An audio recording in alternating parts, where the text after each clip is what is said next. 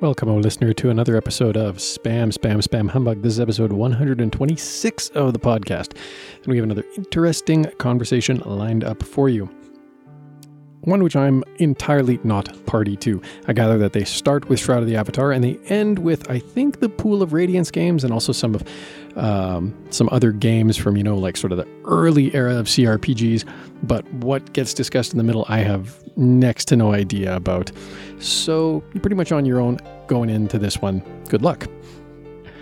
Just a reminder, of course, we are now hosted on Anchor.fm, a new and much more social podcast hosting platform. You can find us at Anchor.fm/SSSH podcast or at spamhumbug.com.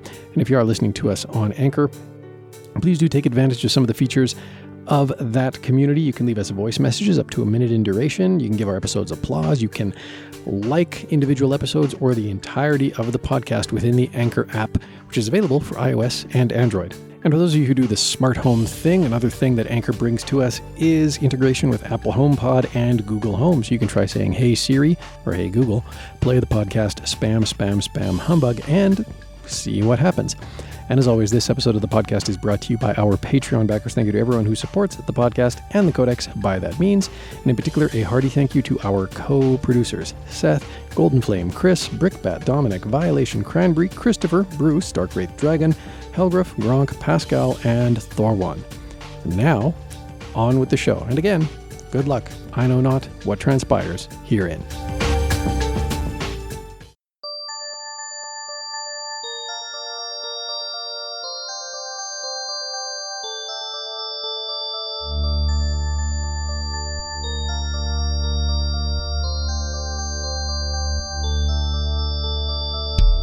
Anyway, back to the whole, not knowing where to sit on soda.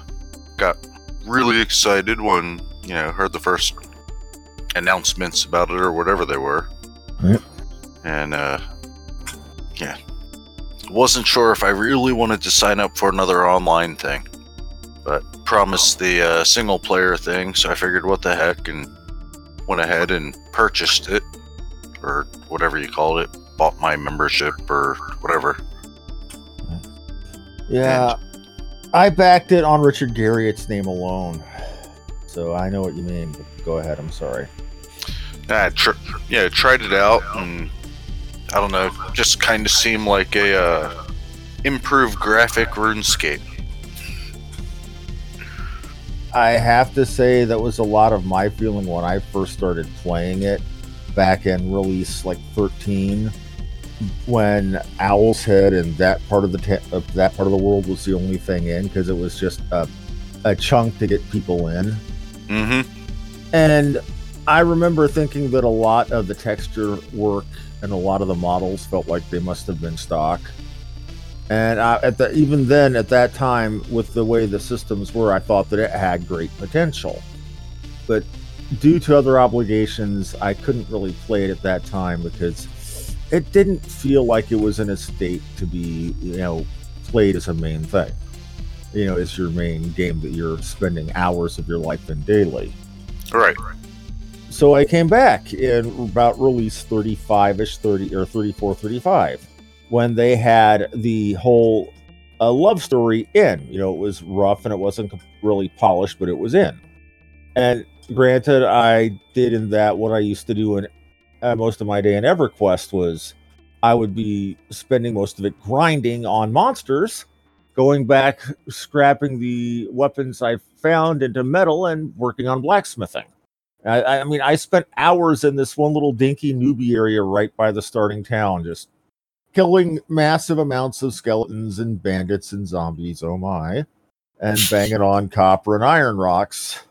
And I had fun, even if I was doing repetitive stuff, because I was seeing a gradual sequential increase in character ability, and I was seeing people out and around in game doing stuff. I actually sat down for about 30 minutes to an hour in Soul Town, watching a group of people at the inn having a jam session on the piano, and I thought it was amazing hearing somebody actually playing Stones. Mm-hmm. But I knew the game was easily unfinished because there were a lot of game breaker bugs. I couldn't go into major cities without the skybox or just completely freaking out. And if I played it for over an hour, it would just bog down really badly. And at the time, or for the time, my system was a high performance machine. I mean, it's bog standard to low end at this point, but still. Yeah, definitely ran into that memory leak or whatever it was. I mean, I even had a chance to PvP because this one guild, EVL, was having a PvP tournament where groups could get together and have a chance to challenge Star or Lord British to combat. I mean, I even called out Richard on Twitter saying, I'm going to deck you in the schnoz. I couldn't figure out how to target players, so it didn't happen. And I got my ass royally kicked. And at that time, I thought it was good. It was unfinished, but there was potential. You know, the hope was high. Then, ever since then, it seems like it's been a steady case of seeing all sorts of advertisements about, hey, this is new in the cash shop. Or, oh, by the way, you can't repair max durability anymore unless you get something from the cash shop. I mean, here's some bug fixes and some more stuff in the cash shop. There's definitely been a lot of push on the pay-to-play part. Which is sad because I would have swore I remember some of the early conversations and interviews and Richard saying that the game would never be pay-to-win. Yeah, I remember something of that as well. I can understand the need to make money to keep the game afloat, but there's other things I've been seeing that have just broken my heart. I mean, so many people who up until recently haven't been getting their Kickstarter backer rewards honored as far as boxed copies that are finally starting to get them after like 5 years. And when Portalarium did the article saying that they were doing this, and here was proof by showing the boxes, they were in stacks on what looked like somebody's living room floor. Yeah, that actually reminds me. I backed a whole bunch of stuff on Kickstarter, and I don't think I've ever gotten anything.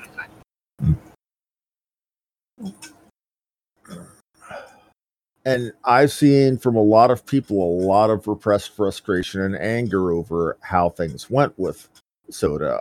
Not so much me, because I got a couple hundred hours of play out of it, and for a $55 backing, that's 200 hours of play is a good deal.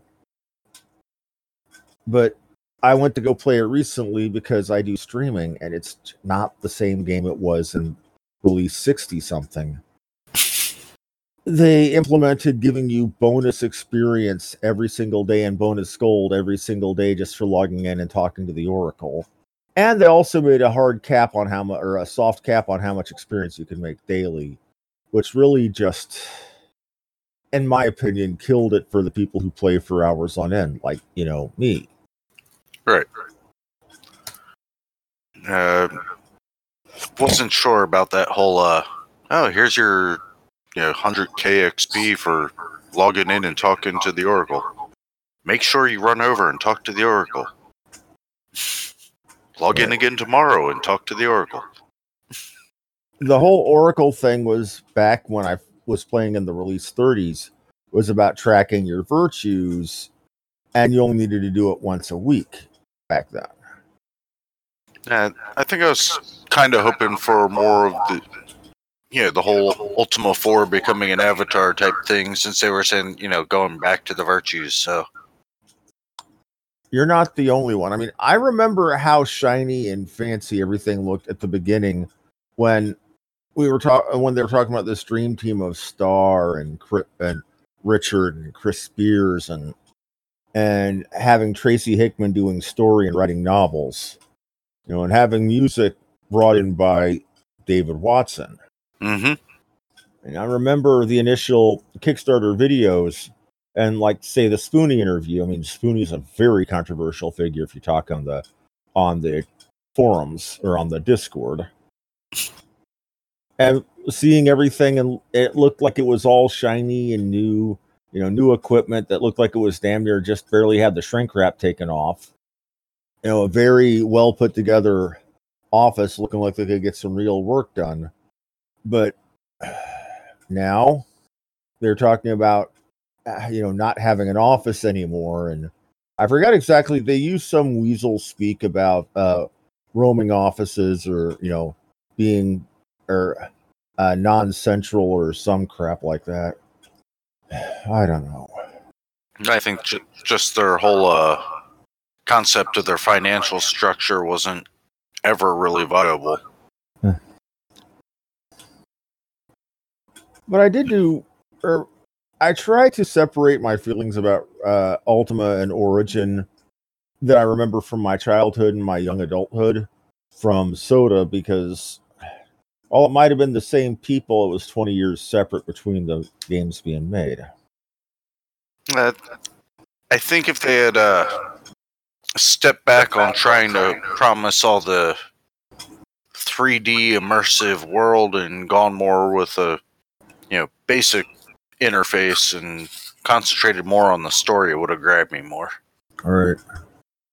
Of course, like I said, I'm still active on a MUD, and that has no graphics. So, well, sometimes I find it easier to enjoy a game that doesn't have graphics, so you have to use your own imagination, or that has very primitive graphics. It's like when I did a recent playthrough on my stream of Ultima 1, 2, and 3, I put it up forth as essentially, what if the Avatar was Florida Man? So in Ultima 1, anytime I went into Lord British's, I didn't need my eardrums. That's good. Sorry if that was me.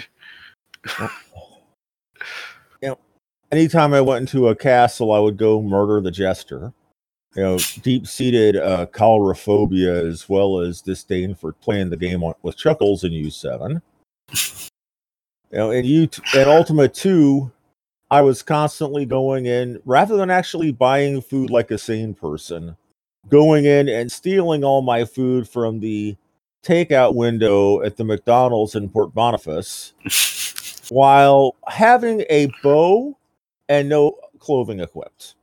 So it's this naked, screaming guy running through the McDonald's drive-thru saying, "Put all the Big Macs in a bag!" I don't know. I think Chuckles always had a special place in my heart because he did the Atari port. I heard that he did the ports for, I think it was U2 and U3? I believe so. Huh. I'd actually have to find my old boxes and look now. My experiences with U1, 2, and 3 were the old DOS PC versions, thanks to Ultima Collection and GOG. I had to go find graphical update patches because 2-color CGA was just so painful. Well, they actually look pretty good on composite. Right, but there's no such thing as a composite 42-inch LCD screen. And that would take a little bit of wiring. That was actually something one of the other Dragons was working on quite a while ago. I swear I remember seeing once a patch for U2 and U3 that were a patch to change the graphics to as close to what the composite were as you could do on RGB. And of course, I did what pretty much everybody did in U3 and got all my experience in gold in Fawn. The best thing to do is to get those time gems and then go play with the guards. That's actually why I went to Fawn, because of any town in the game, Fawn was the only one where guards did not spawn when you started getting murdery. Or it wasn't time gems; it was time powder, right? In 2, I don't remember. It was I think coins to negate time in 2. Man, it has been way too long since I've played this. I did do a run through of 4 not too long ago. Did you do the usual cheese for sacrifice by giving all your blood and then going to LB to get a heal, then lather, rinse, repeat? Well, usually in between, I'd run right next door and throw some gold at a beggar too. It's sad when a game is trying to teach you to not be a dick, but you break the game by doing exactly what it doesn't want you to do, just in the right way. It's like any other system, you learn how to game it. Right. That's why I stopped playing most of the RTSs back in the 90s, was the rule sets were too simple. Of course, that gave me cockiness, and then, when the new generation of RTSs came out, I was like, oh, well, they're just RTSs. I can go play them and win. I was wrong, of course, but I thought I could. Well, that's one thing I liked about the new StarCraft and Warcraft 3 was they gave you a lot of ways to automate a lot of things. I mean, yeah, you could do all the batching and stuff that you could, or you could do that in StarCraft and I think Warcraft 2, but StarCraft 2 made it to where you could easily just do it with the click of a button rather than various key combinations. Yeah, StarCraft 2 was the one that blew up your video card originally, correct? I don't know if it was my video card, but... Well, I mean, just in general as a known problem. I think it might have, but I wasn't an early adopter of StarCraft 2. I got it about a few months after the fact. What I do remember of following coverage of it is when I first learned of Total Biscuit being a thing. Total Biscuit? I don't know what you're referring to. A British gaming personality recently passed away about a year ago, but was very big on YouTube and amongst the StarCraft 2 community in particular as a commentator and reviewer of various video games. If I asked my son about that, he could probably tell me all about it. His mother still asks me why he watches video game videos. He plays the game, so does he watch videos? Like, I'm sure they're showing him how to do something. Well, that is a very smart thing. Exactly that. When I've been playing a share of MMOs during my time, like most of us really, one thing that was common and if nay expected whenever you were preparing for a dungeon you hadn't done before was most guilds expected you to take the time, go watch the video for whatever, or go watch videos to tell you about the various boss mechanics and such before ever setting foot in it. In fact, in early WoW, say Classic, if you went into a dungeon not knowing the mechanics, or you went to a raid not knowing the mechanics, people would actually boot you or report you for trolling. Hello there. Hello. Hello? Oh, Drax. Hi, Drax. How are you doing? Doing good. I'm officially back into sprite design. After 15 years of not doing anything considerable in that regard. Oh, pixel art. I like pixel art. Yeah, I posted a screenshot. Developing my own style, and that's a test character. I'll be creating a few of them to make sure the style is consistent, or if there's anything that I need to modify or change. Well, one thing with art is one of my friends who does semi-professional 3D modeling had told me, because I'm a vocalist, I don't really have much way to speak on creating art rather than mimicking other people's art. Songbird, not a composer. Anyhow, is what I was always told was find your own style, find what works for you. Don't try to copy somebody else, no matter how much you idolize them. Find what works for you. Yeah. Actually, I took the sprite design I use. Normally I would work with a style which was pretty close to the Final Fantasy VI sprites. Well, it's quite small, so I decided to. Well, the sprite size for Final Fantasy VI is 16 by 24. Right. So I decided to go 16 by 32, and then I went up to 32 by 64. And since the style is much larger, I had to develop my own, and that's what I posted. Huh. I really haven't seen any. I haven't used any reference or any kind of sprites of that size. I went completely by myself on my own. Well, it's absolutely better than what I could do. That's for sure. I've been practicing. I practiced. Say, well, I started on pixel art about 30 years ago, and at some point I stopped doing sprite art about 15 years ago. So it's 15 years of experience plus 15 years of inactivity. And now I'm back.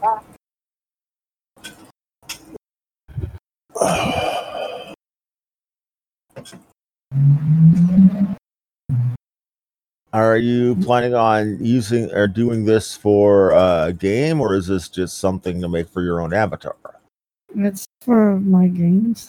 Okay. Yeah, I'm still making adjustments to the style, but it's a starting point.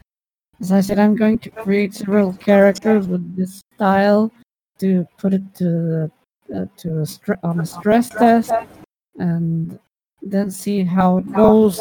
Make some adjustments until it looks the way I want it. Okay. It's a sort of a anime-ish style. Nothing wrong with that. I mean, I'm a bit of a weeaboo myself. Yeah, I'm still playing with the proportions and with the roundness of the face. Right. I'll tell you what that character reminds me of is I used to play a lot of role-playing games back in the 16-bit days. And there was one series that was one of my favorites, mostly because I could get access to them and not really get access to the Final Fantasies. And this was a game called Phantasy Star. Well, Phantasy Star 3 in specific. Mhm. And there was a character called Miu. She Mhm. was a combat cyborg with red hair and clothing similar to that. And she was simultaneously one of the most powerful offensive characters in the group while also being your very first healer. Oh. Let me actually find a picture of Miu. Give you an example. Well, before this design, I was trying a full high definition, thinking of a game made in full high definition. So I worked with the designing a sprite appropriate for that resolution. But in the end, I found it was too much work. So I dumped that style and decided to went a little more retro and develop my own style. But this is the actual character in the high definition style I came up with before drawing the boots. Now that looks like something out of Mabinogi. Out of what? An old Korean free-to-play MMO that I used to play a lot. It was called Mabinogi. It was originally based on Celtic myth with a lot of liberties taken, but over time it's changed. But it had a very the character models were 3D and slightly super deformed, but had faces and body frames quite similar to that. Note that I'm saying that it's a good thing because I was a huge fan of that game. I put hundreds of hours into Mabinogi, and then they went and started giving new players because the game had a rebirth system that when I played it was once every 3 weeks.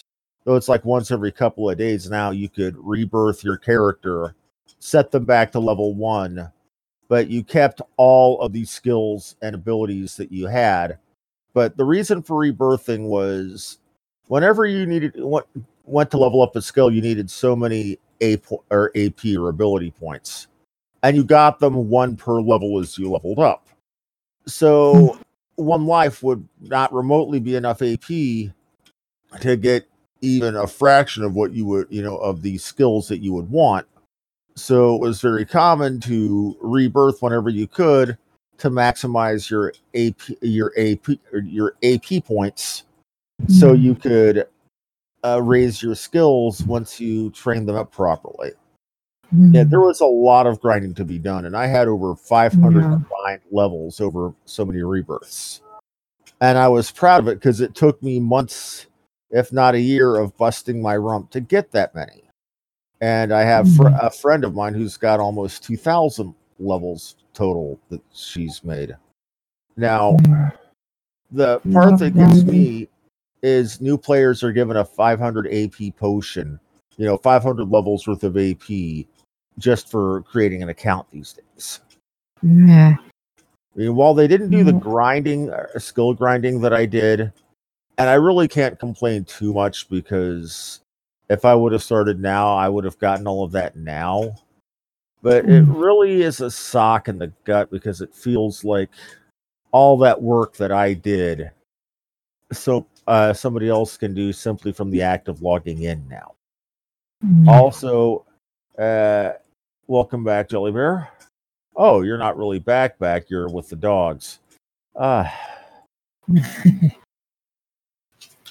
So from a non-artist perspective, have you tried doing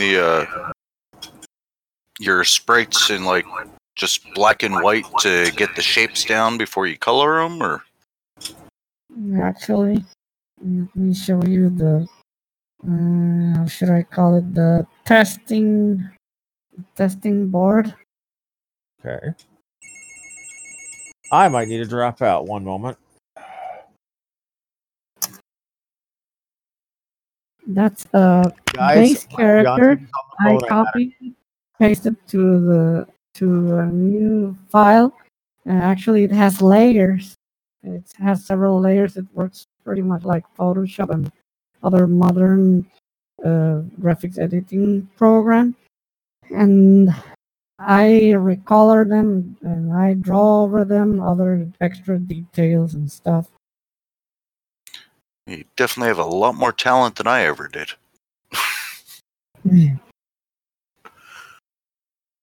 Yeah, those all of those designs that you see, I did that in one afternoon. The face designs, there are several iterations until I got one that I like, and then from that I created the male face and the male character, which is on the right, and I have not tested it yet. I'm working on the female one first. I really like the way the eyes are done. It took some time. Actually, that design is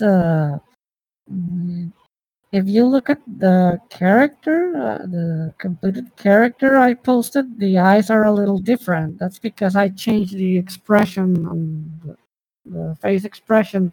I have a base character, but it's just a starting point, and from there I make small modifications to adapt to the character's mood or the personality or something else. I think all of my figures would just look like stick figures. I've been doing this for several years. So I already know what I'm doing. All my work was done with a pencil and pen, so. Oh. Let me see. I have some images over here. As far as like doing anything on the computer, as far as art is concerned, or we had a koala pet, back in the 8-bit computer days, and I could not do anything on that. Mhm. And then when the mouse became popular with the release of the Macintosh, my father had taken me up to a computer store to test out the new Macintosh in 1984. And I tried using it, and afterwards I said, yeah, I don't see why anybody would ever want to touch one of these things. This one I Holy made cow. 20 years ago. That is a lot of work. Yeah. And I did tons of those back then.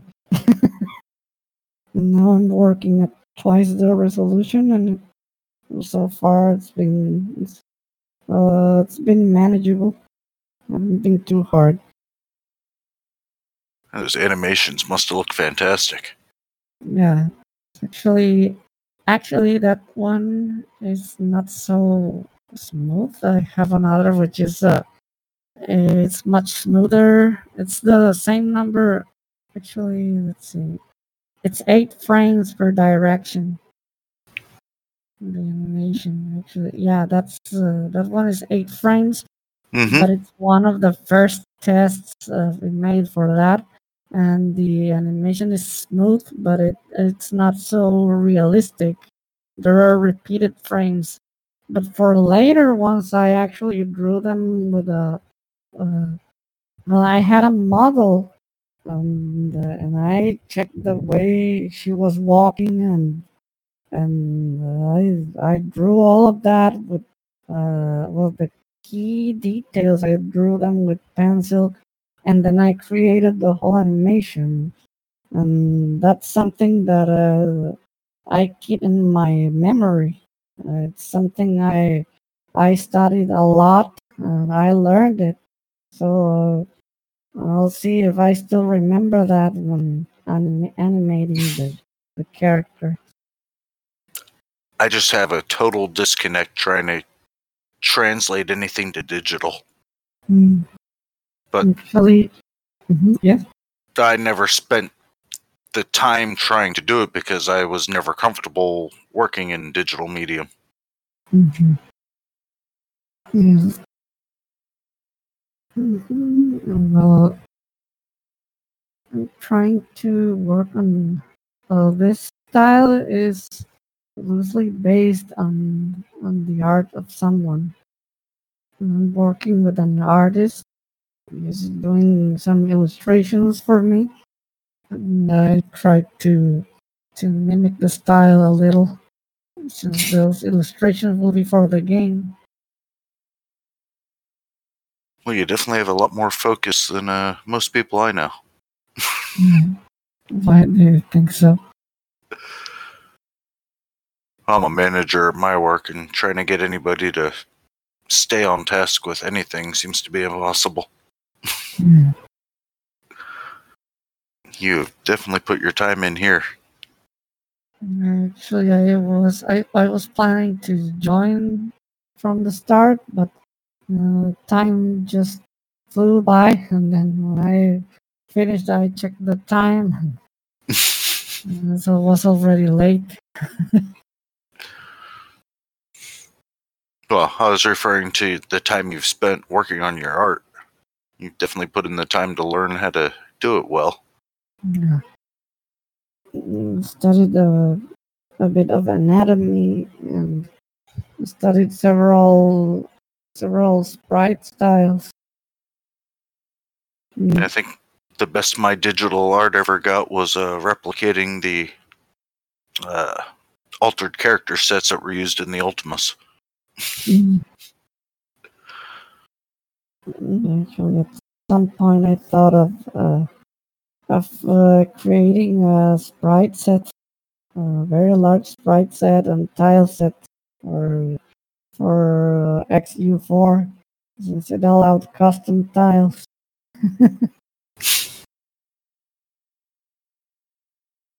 All of mine was just the entering in the binary patterns and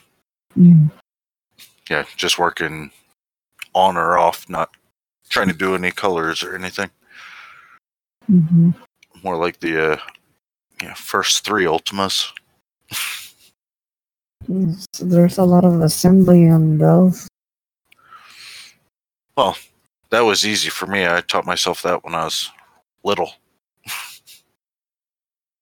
That was the only way to get good copies of games when you didn't want to buy them. That was the way to get fast code. Oh, Otherwise, it was too slow. I actually learned how to program from trying to reverse engineer copy protection on games first. So I was dumping out sectors and then trying to figure out what the actual bytecodes meant and work my way backwards to assembly that way. So then when I started programming and started looking at other programs that were out there and seeing stuff that was programmed in like BASIC and seeing how incredibly inefficient it was, I never even tried to program in it. I can imagine. But on the other hand, new game would come out and they'd want a passcode, for you to move on to the next part. And I could just scan through the code and go, oh, look, there's a jump not equal. So I can just change that to a jump equal or just a straight jump and no copy protection. I just remembered the story of Mel, the programmer. Have you read it? No. It's quite an interesting story. It's some time ago.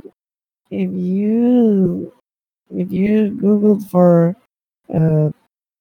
when programmers were real men, it would turn out on the first. It would be the first to turn out, and it's a post someone published on, I think it was on Usenet, talking about how people discusses about what real programmers do and how real programmers program in Fortran or that they program in C. There was a I have read this. a lot of debate on that matter. And then this guy comes in and jumps into the conversation and talks about a programmer whose name was Mel, and he programmed in machine language. This was actually one of my inspirations when I was when I lost faith in myself in programming. I read this and went back to it because I wanted to do what he did.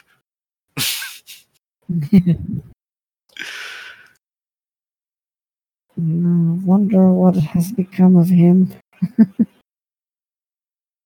I don't know, but he made me really happy with what I was doing and made me try harder.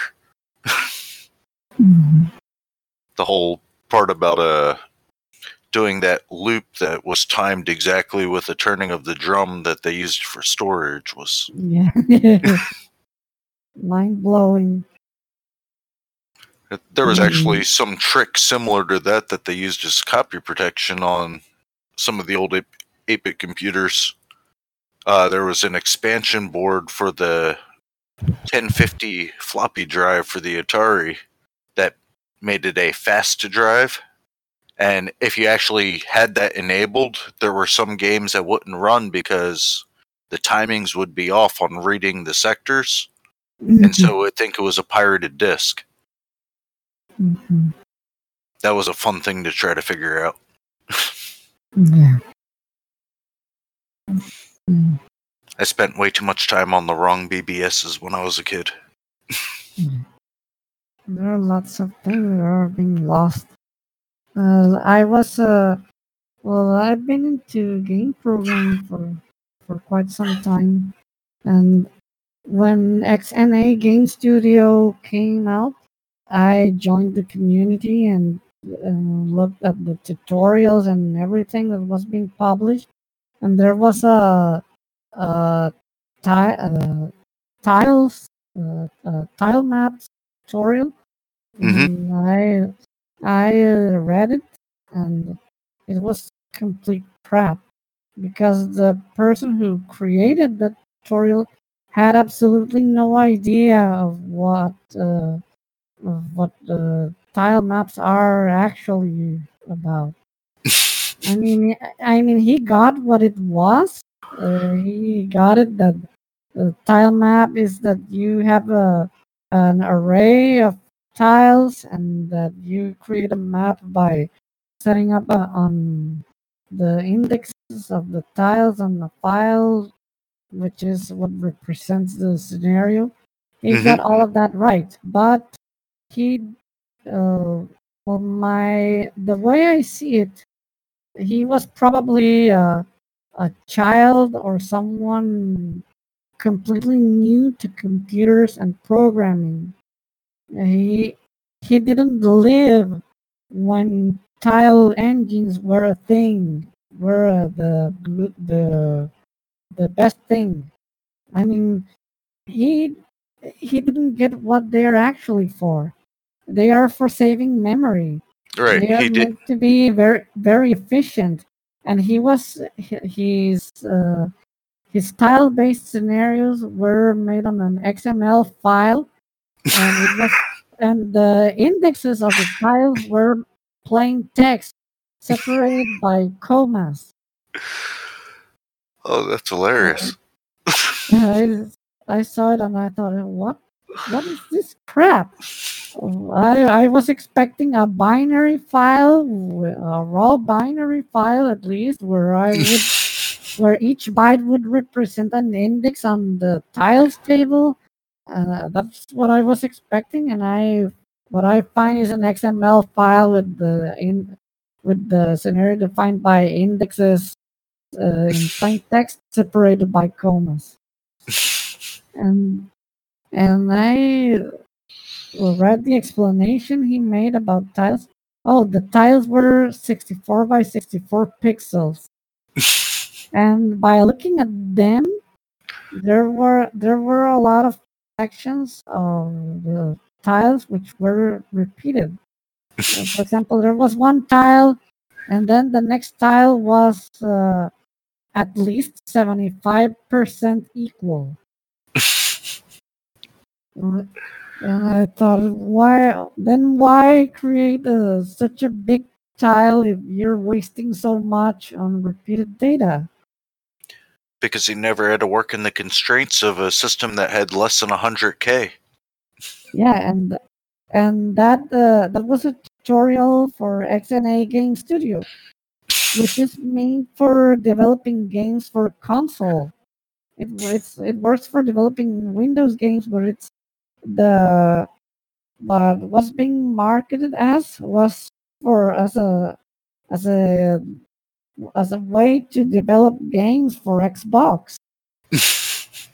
I thought, well, it's supposed to be efficient in terms of memory usage, and this guy is giving us a tutorial which is a complete waste of resources. Yeah, the right way to learn how to use tile sets for your interface is to reverse engineer, one of the early games that actually used them. Yeah. Actually, I have some friends who developed their own game engines, and the way they made the tile scenarios, it was a little it was JSON files, but the actual data, it was UU encoded, or it was compressed into. It was for example, a JSON file, and then there was an entry, a key, and it opened some curly braces for the data, and all of the data was a stream of characters which were compressed with LZW, and then the engine would uncompress that string and get the actual scenario, the actual map. My first big game that I wrote was basically kind of like an Ultima 4 lookalike, and I used an overlay to load up each new section of map in, so I could fit my entire game in 32K of memory. Although written out on disk, it was actually almost a meg because of the size of the world I did. But the disk swapping on that was horrible because you needed 10 disks to play the game. No. But, that was like 1985, so. 1985. It's been a while. Well, that was the first big game I wrote. I wish I still had it. I could probably redraw the map from memory now. I spent about a year working on that thing. The biggest game I made was a Final Fantasy I remake.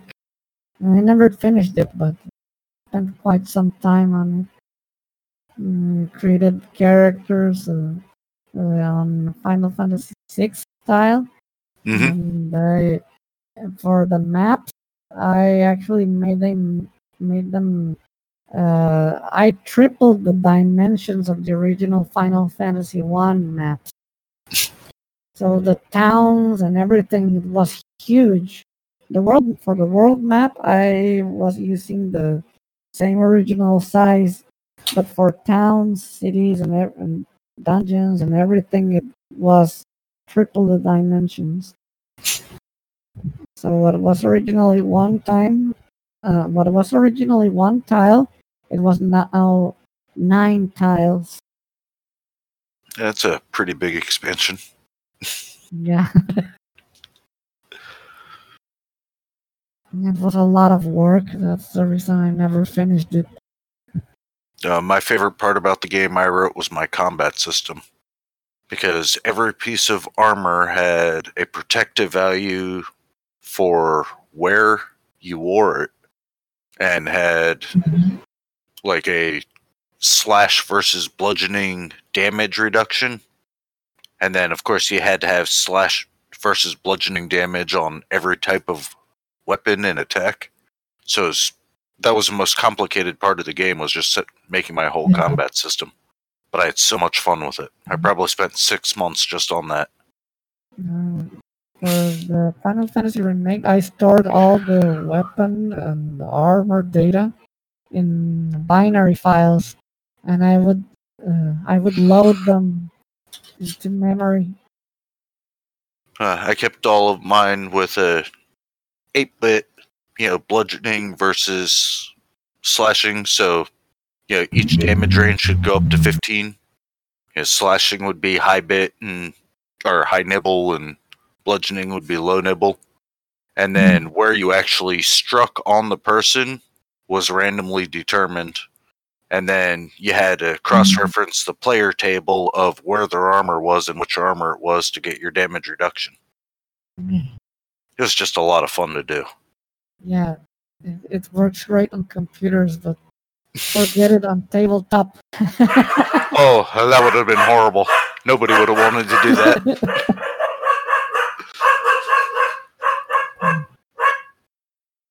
I don't know what my dog's barking at, but he's loud. Calm down. I remember going around and showing everybody my notebooks with my combat system all written out in it. It's too complicated. Why don't you just do like the D&D thing and have like a 2-hit and then a damage range? Like, that's no fun. Want to do something more realistic or more akin to what you were trying to accomplish. But I wanted something that it wasn't just, oh, I can knock you down to 1 hit point and you're still alive and you're okay. I had, critical hits. You could literally disarm someone and they wouldn't just, walk away from that. Because I always thought it was silly that you could, basically get a fighter character and then get him beat almost to death and just heal him up, and he does it again and again, and then he just keeps on getting stronger and can get hit more and more. And that's not how anybody works. You get hurt really bad and you're out of commission for a while. You get hurt worse and you're never fighting again. Yeah. Probably had to do with a little bit with the kind of people I played D&D with too. Because our main dungeon master didn't like the idea of that either, so sometimes you'd get career-ending injuries, and then you'd have to create a new character. I was thinking of a very old game, Knights of Legion. Did you ever play it? It doesn't sound familiar. Let me look it up real quick. Yeah, it was published by Origin, and they plan to develop several expansions, but they never did. They never published any expansion. But the thing with that game is that the combats took a lot of time, especially in dungeon combat, because you had to choose your action. If you were going to walk, you had to choose between 3 different speeds. If you walk, or if you or if you run, or if you just walk faster but not running. And then if you attack, you had to choose if you want to attack to the head, or to the chest, or to the legs. And there were lots of details, and when you were choosing your actions, there were some characters who had a stat called foresight. If your character has very high foresight, it allowed you to predict the enemy's attack or the enemy's defense. So you would know if the enemy was going to defend from a high attack, or also you could also choose the strength of your attack, and that would make it faster or slower. And the combat had too many choices and too many variables, and sometimes the foresight would make you change your mind or change your strategy, and it really took a lot of time, especially because the party was made of 6 characters. I think that's sounds like what I was trying to go with the game I did. I'm disappointed I never played it. Well, you can, if you look for it, you may find it. I don't know if it's on GOG. I'm looking right now. It's very old school. Only really old school people can enjoy such a game. I'm definitely one of those. Popped up here. Yeah. Oh. I'm pasting a screenshot. This was my party. See, that's not that old school. It has graphics. Yeah, that's actually that's a party picture. It's for when you want to look at your party, and it shows you graphics. But the combat is made with very simple icons, pretty much like on the style. Well, it's not exactly the style of Ultima 4, but the icons are about that size. I like that artwork. What game is that from? Knights of Legion, published by Origin. Oh, I don't think I've actually had the chance to play that one. Yeah, the combat system is quite complicated. And also, if you want to play as one of the winged characters, I suggest you choose the lightest armor if you want to. Oh, wow, that came out late. Flying. 1989. Oh my. And it's not on GOG. No. Hey, and it was on the Commodore, too. It's Sorry, I think. It's very fascinating to see. Because the color scheming and models sort of remind me, I'm not sure why, but Sega. Of course, that could just be because my brain was expecting to see Sega. And in regards to the sprite, the test sprite I created, this is the same character drawn by pencil. And I did some redesign on the clothes.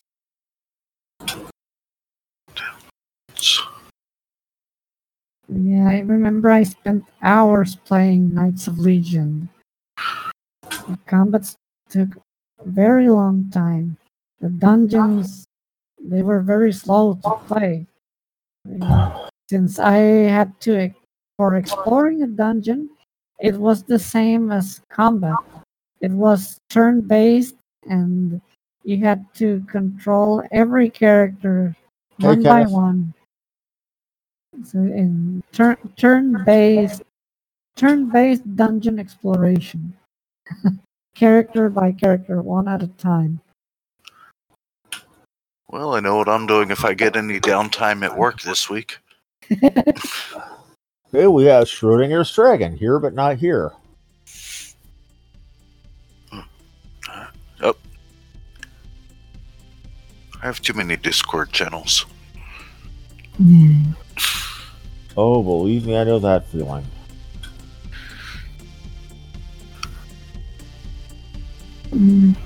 Oh, I kind of want to install it and load it up, but I don't know if the sound will play over Discord. I've had issues with sound playing over Discord that I didn't want to play over Discord. If you want to participate more directly in the podcast, you can send us an email at ultimacodex@gmail.com, or if you're feeling a bit braver, you can leave us a voice message in one of three places: the podcast website, our Facebook page, or on anchor.fm. You're also welcome to join us on Discord to chat with us and to lurk or contribute to podcast recordings when they happen. If you want to join the Ultima Dragons, you can do so at udic.org, where you can choose your very own dragon name. You can also find the Ultima Dragons on Facebook and on Google+. You can follow at Ultima Dragons on Twitter, or join them on Slack or Discord. And if you're feeling really old school, you can even fire up a Telnet client and check out the Weremount. If you'd like to support Spam Humbug, you can do so at Patreon, where for as little as $1 a month, you can get access to episodes the day before they go live for everyone else. You'll also get access to behind-the-scenes audio on occasion and possibly other interesting content. But if a monthly subscription isn't your thing, you can always buy your video games at GOG. We are a partner of that fine site, and every time you buy one or more games at GOG via the links on our websites or in the show notes, that helps us out. But we also welcome your moral support. You can like the Ultima series on Facebook, follow at Ultima Codex on Twitter, or leave the podcast a review on iTunes. And you're welcome to share our episodes with your friends and social media circles. Spam Humbug is a production of the Ultima Codex. You can find show notes online at spamhumbug.com. Thank you for listening, and until next time, be virtuous.